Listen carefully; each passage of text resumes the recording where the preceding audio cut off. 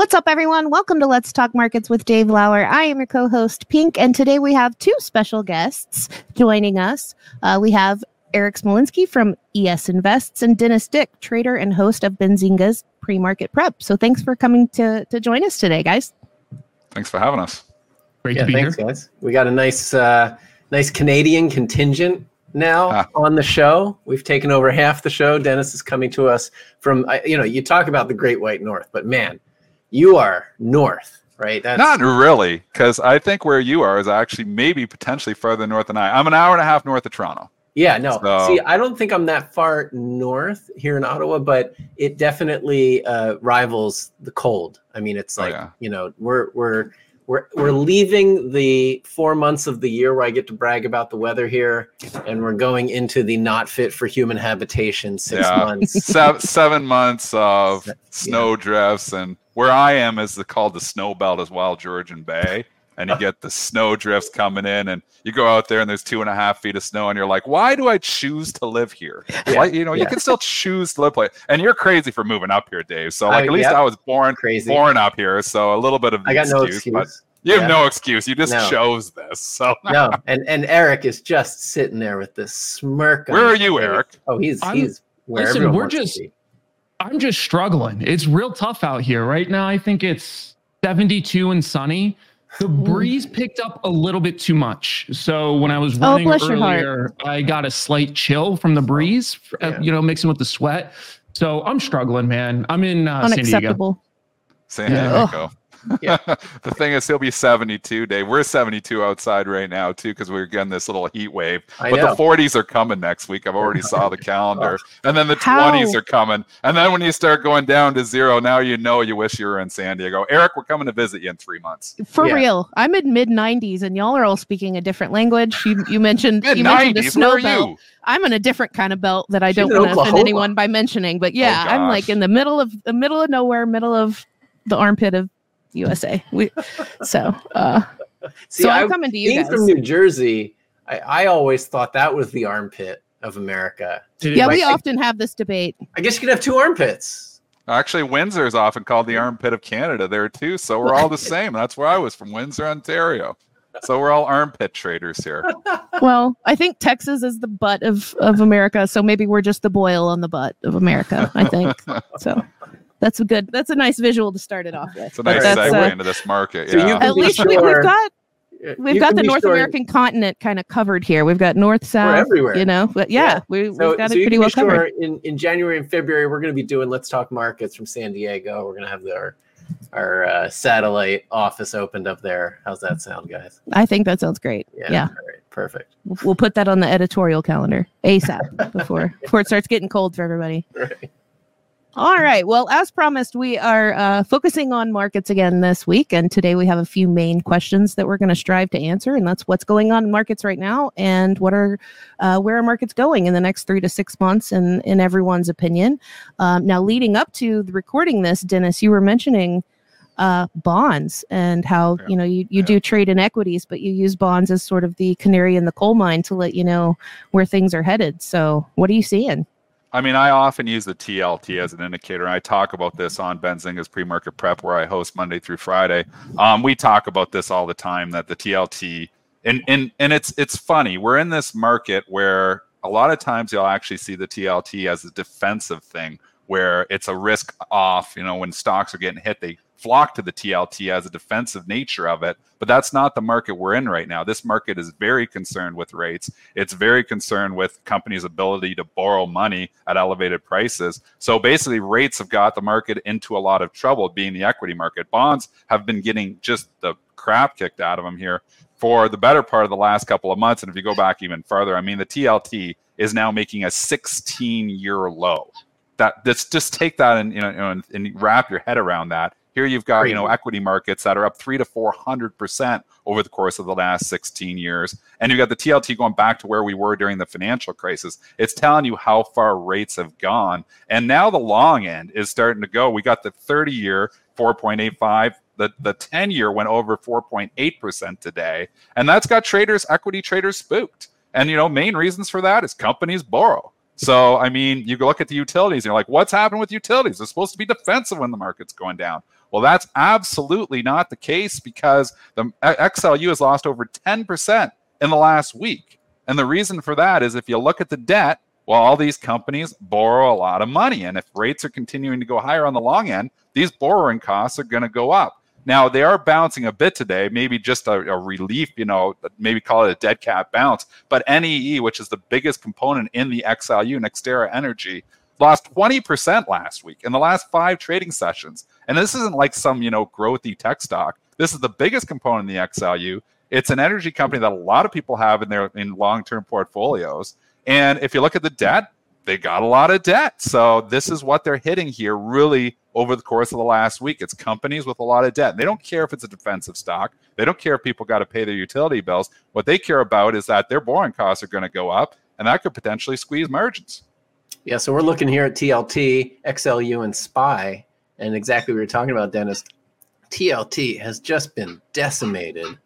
XLU starting to come off hard, and SPY hanging in there, but back to even for since 2021 now, and probably lagging these others. And I was looking at something that said the ultra long duration bonds, the treasury bonds, have fallen further than what stocks did during the great financial crisis. Think about that. That statement in itself just crazy. Gives you perspective on how much bonds have been hit. They've never had a correction like this. We've never seen a correction of this magnitude in the bond market. Yes, equities have had drawdowns, serious drawdowns. In the great financial crisis, I believe this S&P SPY fell over 60%. This is a serious drawdown for bonds. And the S&P is starting to pay attention. Now, the one thing, we can throw this to Eric too, but the one thing that has held up the S&P is the 7 generals. We talk about them all the time. The big 7. And you got Nvidia and Microsoft and Apple and Amazon and Meta and Google and Tesla. Those stocks continue to hold up the index because they make up such a big part of SPY. But if you bring up the IWM, you get an entire different picture here, because the IWM is approaching the 2023 lows. So as much as it's been a fantastic rally in early 2023, the IWM has given all of that back now. So when you really look at the broad market here, the broad market is sitting near 2023 lows, where you've got the S&P being held up by 7 stocks. Yeah, what are you thinking, Eric? It's fascinating hearing the conversation flow between the different sectors, because I trade IWM a lot. That's one of my go-tos, because I'm a derivatives trader, right? So that's where I find volatility. And I've been so cautious. I've been so cautious with adding any risk to IWM. Essentially, once we bounced off that previous high, 198 at the end of July, and it can't catch a bid. The whole year it's been sickly compared to the S&P 500. And it's also funny hearing you guys talk about utilities, because that's been essentially one of my perma shorts for the year. Across all time frames, utilities has sucked for the past 52 weeks. So for me, I'm always looking, where can I find opportunity that fits a thesis in the current market conditions? And bonds, I haven't touched TLT. I've been watching it super closely, but I've just been seeing movements exactly, to Dennis' point, like I've never seen before. And I've been trading since 2007, not that long, but I have been seeing a lot of bond markets, and I've never seen it do this. So you should see my chart on TLT. I just have a bunch of alerts set at different price points, but I'm just watching this thing. So I was like, how low is this thing going to go?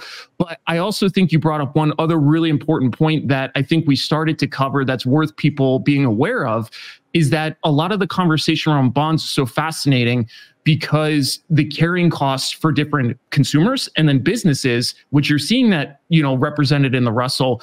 But that's the kind of weakness that I think, we're already starting to see the cracks in the economy, right? That's been going on for some time now. You look at the last earnings cycles and there were some improvements, but if you look at where those improvements came from, it's all cost cutting. So I think this next earnings cycle is going to be fascinating, because this is where we're going to see, okay, you can only cut so many costs. So how are we actually holding up here? Revenue is not growing for a lot of these big companies. Apple's revenues over the course of the last 2 years are flat. The only reason the stock has gone up is multiple expansion. When I was investing in Apple, and I was a long-term investor in Apple for about a decade, I can remember buying Apple when it was trading at a PE of 12, and they were saying, well, this is going to be like your iPhone. Is basically, I got one here in my hand. It's basically a consumer staple. It should trade with a consumer staple multiple. And consumer staples always trade 25, 26 times earnings. Well, Apple has now, in the last 10 years, expanded to be a consumer staple and does trade with a consumer staple multiple. But now it's expanded even up to 30 times, so even more. So the AI story has pushed that even further. But when you really analyze, consumer staple multiples are contracting a lot right now because we have yields going up. So, I mean, those typical consumer staples, when we were looking at Procter & Gamble 23, 24 earnings, when we were looking, at the Johnson & Johnson's trading 24, 25 times earnings, those are down to 18, 19 times earnings here now. So if you're really going to have an Apple that everybody says should trade like a consumer staple, I don't know if you want that anymore as an Apple bull, because then it should be contracting with this consumer staple pullback that we're getting here. But the point being is that earnings growth is not there for the big companies. Like, it's not there. It's all been cost cutting, to a great point you were making, Eric, and buybacks. That's really driven the EPS. But the revenue growth is not there here right now. And you've got to also think that the consumer has been firing on all cylinders. The consumer over the course of the last year has been hot. They've still been finding money to spend, despite obviously increased expenses in different places and inflation. But they're finding money to spend. If that consumer starts to have a little bit less discretionary income, what happens if these revenue numbers start to actually show decline? Do we want to pay 28 times earnings for a company like Apple if it's showing that decline? I mean, that's the bear case in a stock like Apple. Speaking of the consumer profile, I'm curious what your guys' perspective is on just the strength of employment. That's been a little bit surprising to me. How do you factor that into your hypothesis on consumer spending and just kind of, the evolution of what this might look like for consumers going forward? Because in the broader context, there's a massive impact on the markets writ large.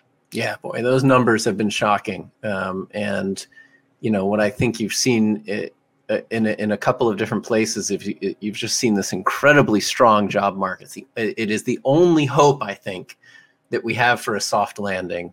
And I'm increasingly skeptical, to be honest. I think I was like on team soft landing up until last week, and I find myself suddenly becoming increasingly skeptical that we're going to be able to maintain that. We've gotten, and you've seen both sort of the job market in terms of openings is starting to increase, right? We had JOLTS come out today. Tuesday, this might come out in a couple of days, but on Tuesday, JOLTS came out. A small uptick in job openings, but nothing crazy. You've seen labor force participation get back to normal. We're seeing prime age participation at multi-decade highs.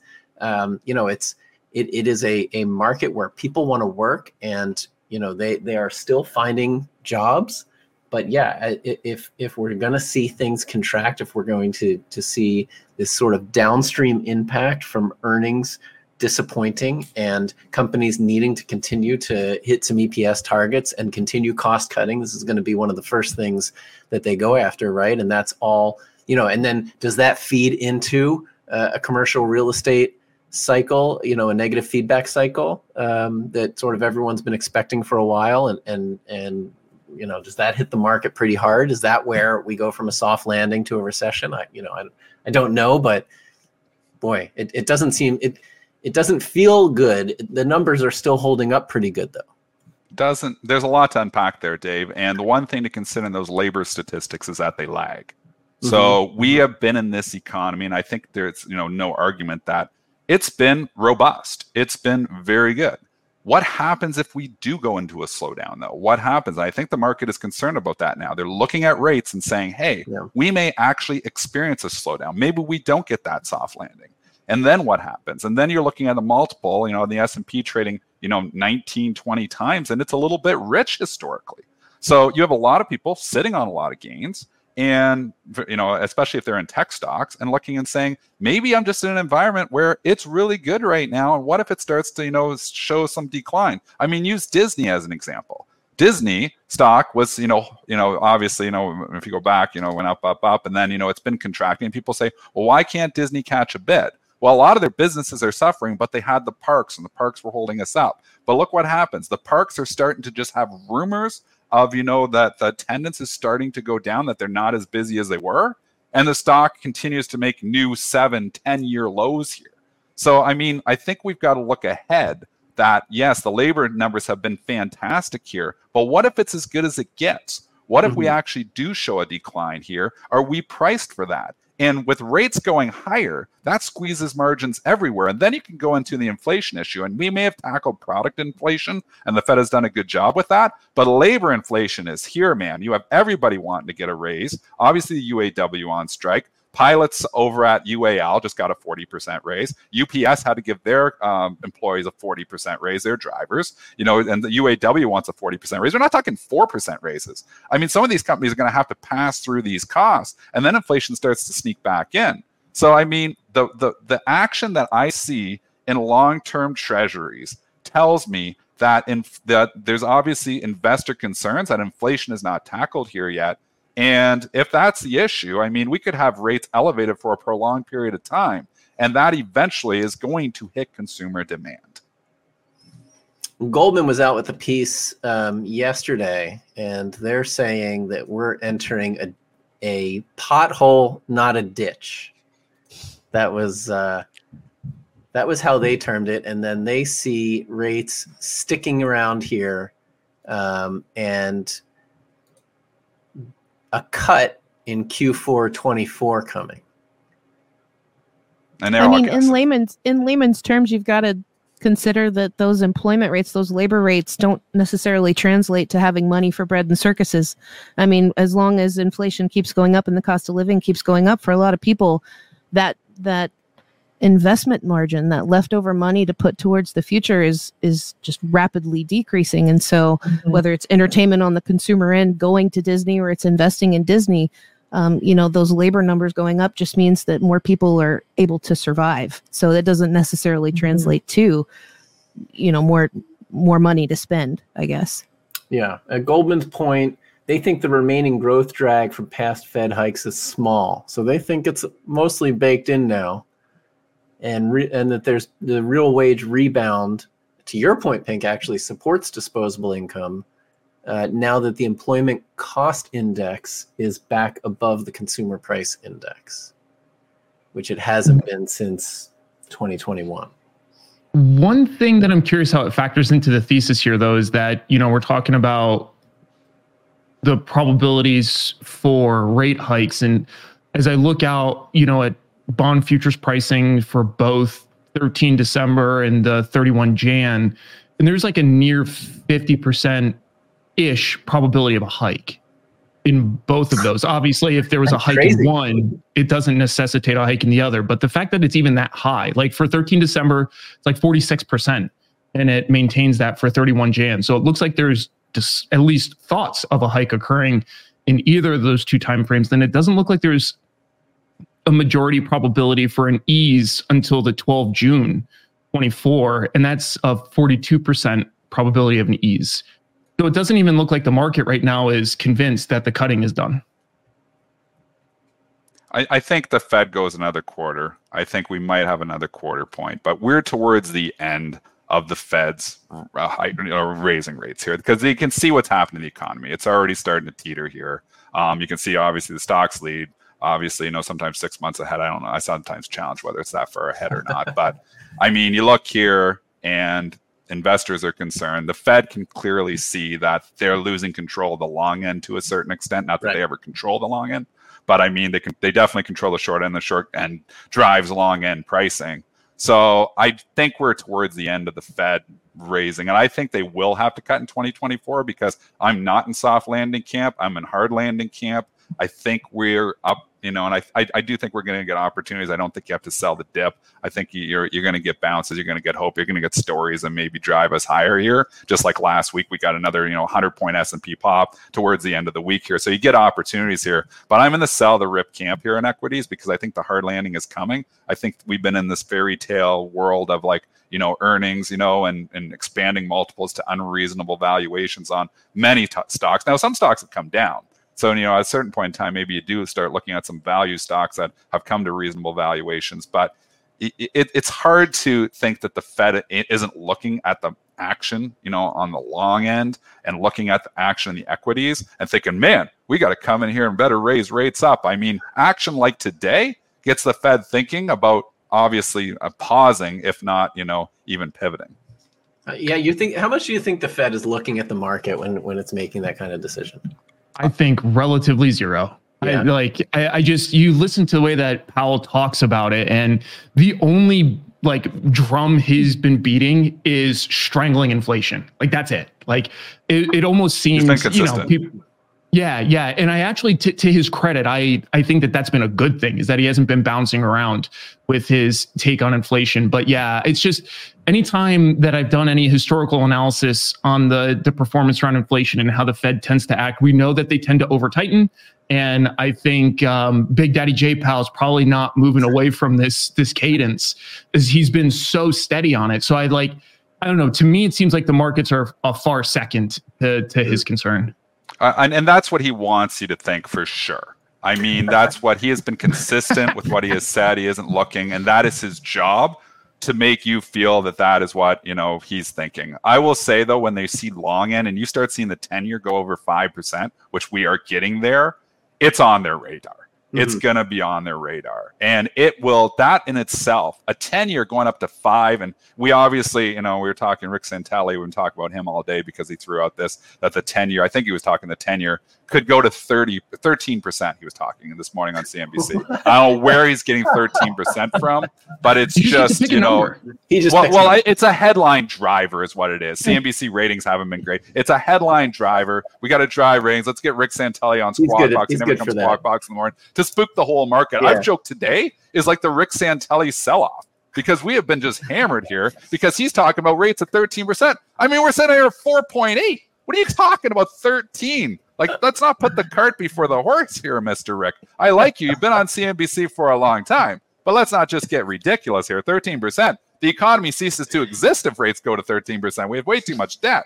But could we go to 5, 5.5? I mean, if we start going up to 5, 5.5, I think the Fed does pay attention to the long end. And I think that they will. Yeah, I still think we're getting towards the end of this, and the inflation numbers have been a lot better than they were, at least the reported inflation. We know the actual inflation is much different than what is reported, but they go by what is reported there. So I think they got a pretty good handle on product inflation. Again, I'm concerned about the labor inflation, though, which could in turn start driving product inflation as well. So I think that is on the radar too. So nobody's got a crystal ball here, but I tell you, if the long end continues to go up, it's going to kill some demand.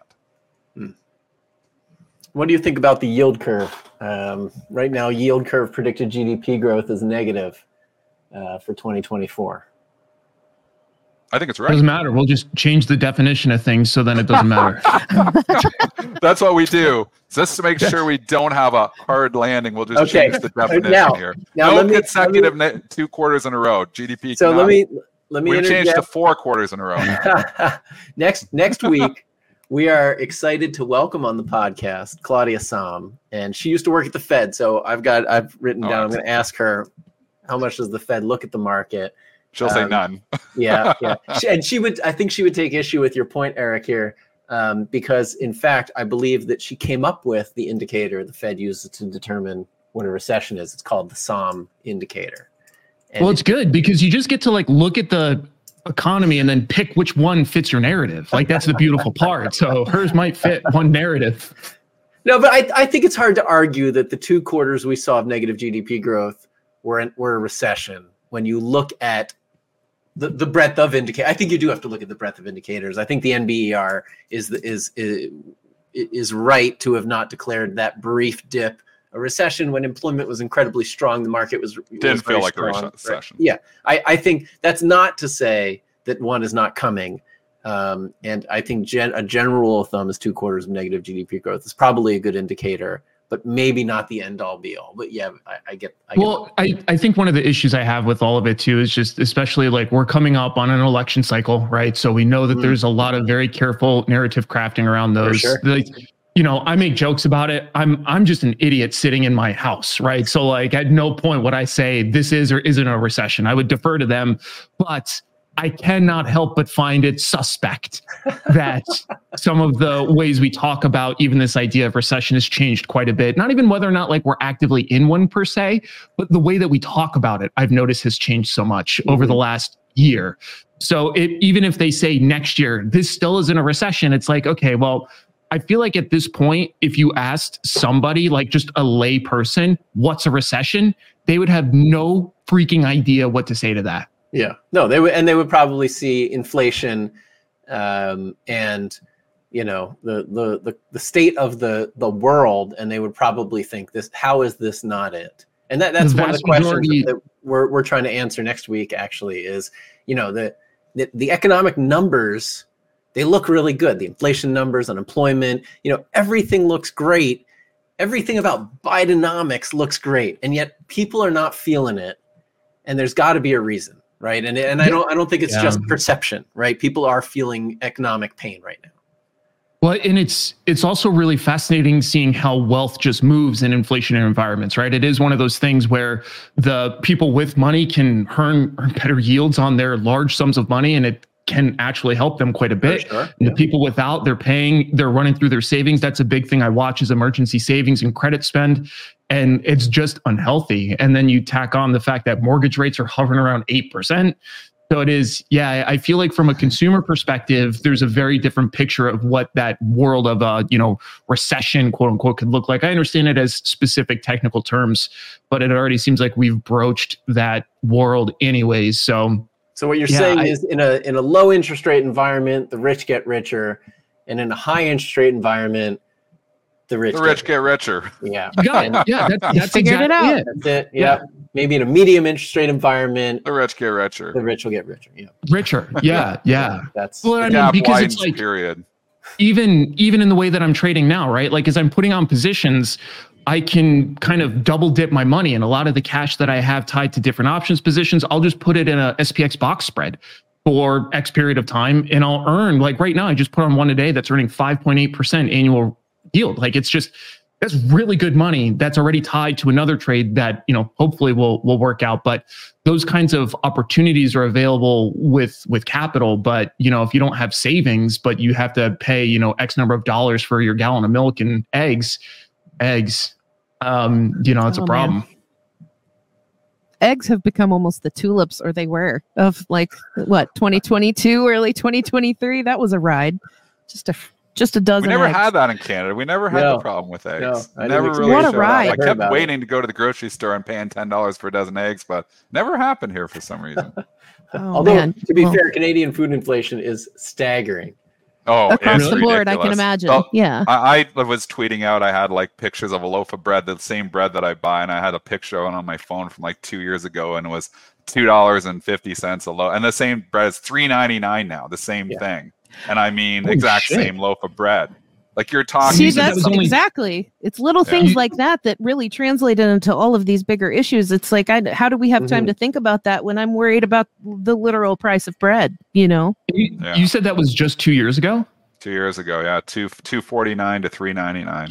It, man, just silliness. But there's so many things that are like that. I mean, I used to be go in and you get, the grapes were, I don't know, it was $2.99 a pound or $1.99 a pound. Now you never see it. It's always $3.99 a pound. Again, Canada, they just kill us with pricing of everything. It seems like our gas too. You go in there, we're in liters, which already seems like a ripoff because you're in gallons down there. Over 1 quarter, basically, is 3.6, I think, liters in a gallon. Smoke and mirrors, darn it. Yeah, it's all smoke and mirrors. Oh, you're only paying $1.75. That sounds pretty good. No, that's a liter, buddy. That's a liter, bud. Yeah. You fill up your car, $250 for my pick. What's going on? Why nobody visits from moving here from Jersey? Move here. It's been moving here from Jersey has been shocking. New Jersey is the land of money up there. Yeah. Oh, and the housing bubble in Canada. That was a whole nother conversation of silliness. I mean, housing prices The average home in Ontario, I think, has went from basically $250,000 go back 10 years ago to like $600,000 or $750,000. $700 in now. Ottawa, like tripled in 10 years. Yeah, it's crazy. Like you can't, if you're just starting, you cannot afford it to, get a home, and a starter home now is $500,000 or $600,000 in most cities in Ontario. That's a starter home. But that's Canadian dollars. Right? It's like funny money too. Don't forget. I don't want you guys 137. So I don't want you guys to worry, because no matter how bad it is in Canada, us Americans are just going to bitch louder anyways, because we're really good at that. That is 100% true. Americans will always be louder. I'm a loud guy up here. Here in the middle of nowhere, our little 5-acre, hobby farm, so to speak, we bought in 2020. We had a realtor come out just because we were curious about a month ago, and it's just about doubled. And that's, but if we do that, then we can't get into something. It's hard to make a lateral move in this market. So, it's definitely touching all corners, for sure. Yeah. And that's, I kind of wanted to close with that, because as an individual investor, I wanted to close with this question for you guys, which is, I'm hearing a lot of concern. I'm hearing a lot of yellow flags, not necessarily red flags, but where can we put our money? What can you do to sort of ride out this upcoming storm? Where do we go? You're talking about these 20-year-long treasury bonds and ETFs that are, they're just doing unprecedented things. So that's what can the everyday investor do to safeguard against that? Short-term cash is winning. Short-term cash is winning. Majority of your retail investors aren't going to short stocks. So you've just got to look like, okay, what can we buy? As an investor and retail investor, you look, and there is some stocks out here right now that are probably attractive long-term. Yes. If you've got a 10-year time horizon, some of these stocks are probably, getting to a point where they're attractive here. But, short-term, there's still, you got valuations that are stretched, especially if you look at the S&P or you look at mega cap tech.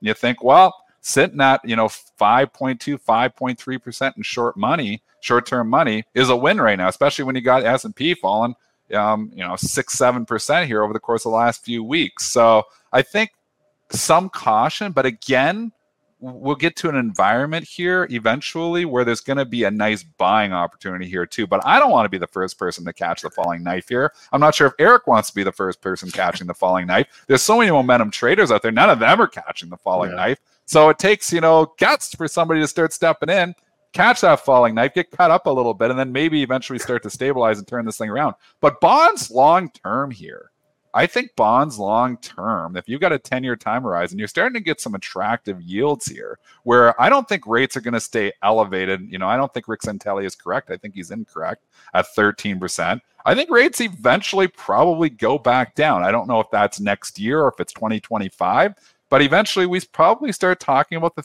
10-year not over 5%, but maybe back down to 3.5%. And then there's going to be some money made in bonds. So I think that, if you're prudent and you're looking with a long-term time horizon here, maybe bonds are a place to be.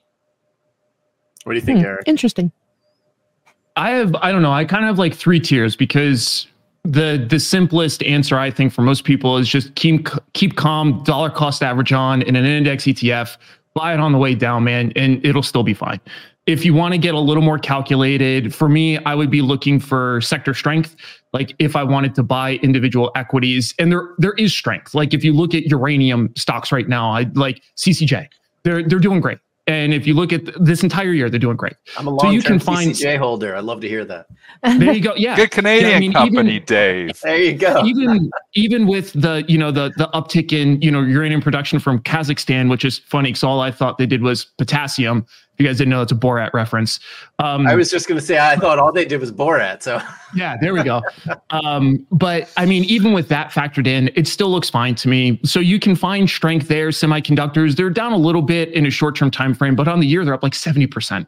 So there's plenty of things that, in my opinion, are strong. You could try to place some sort of longer-term thesis. If you believe the recession thing is going to play out, yay or nay, you can look at defensive stocks. But for me, in the third tier, I'm an options trader, man. Like, I really don't give a shit where anything goes. My job is to see what the market is doing today and trade stuff as it is today. Yeah.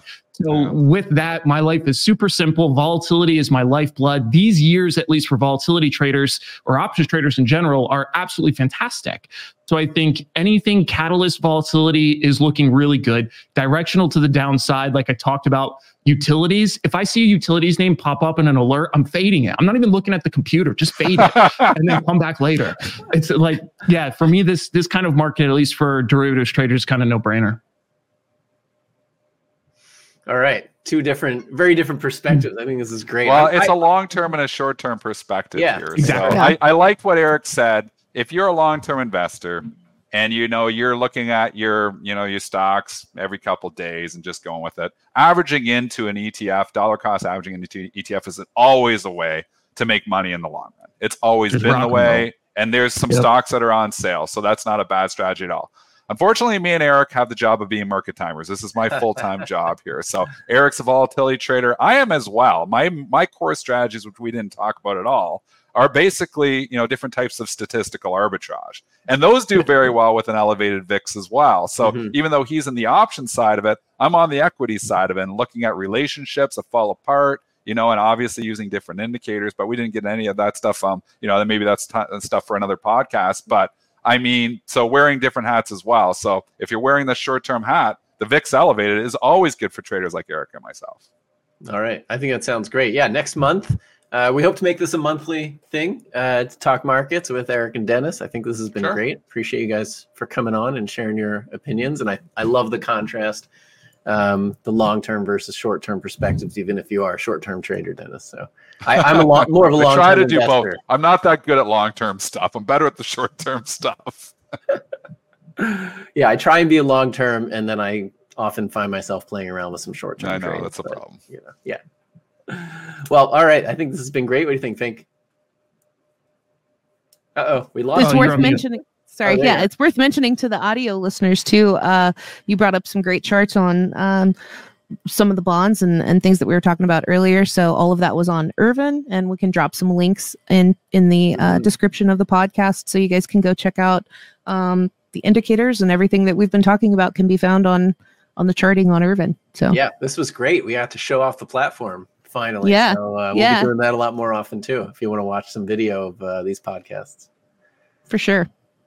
All right. So all of you listening out there, make sure to subscribe, spread the word on our podcast. Thanks for tuning in. Thanks, Dennis and Eric, for joining us.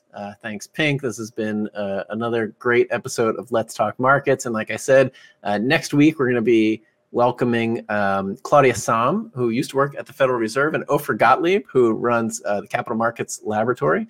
And we're going to be talking macro and markets, although I think we talked a lot about that today, so we'll be continuing that conversation. So thanks everyone for listening, and we'll talk to you soon. Go make some money. Go make some money. Yeah.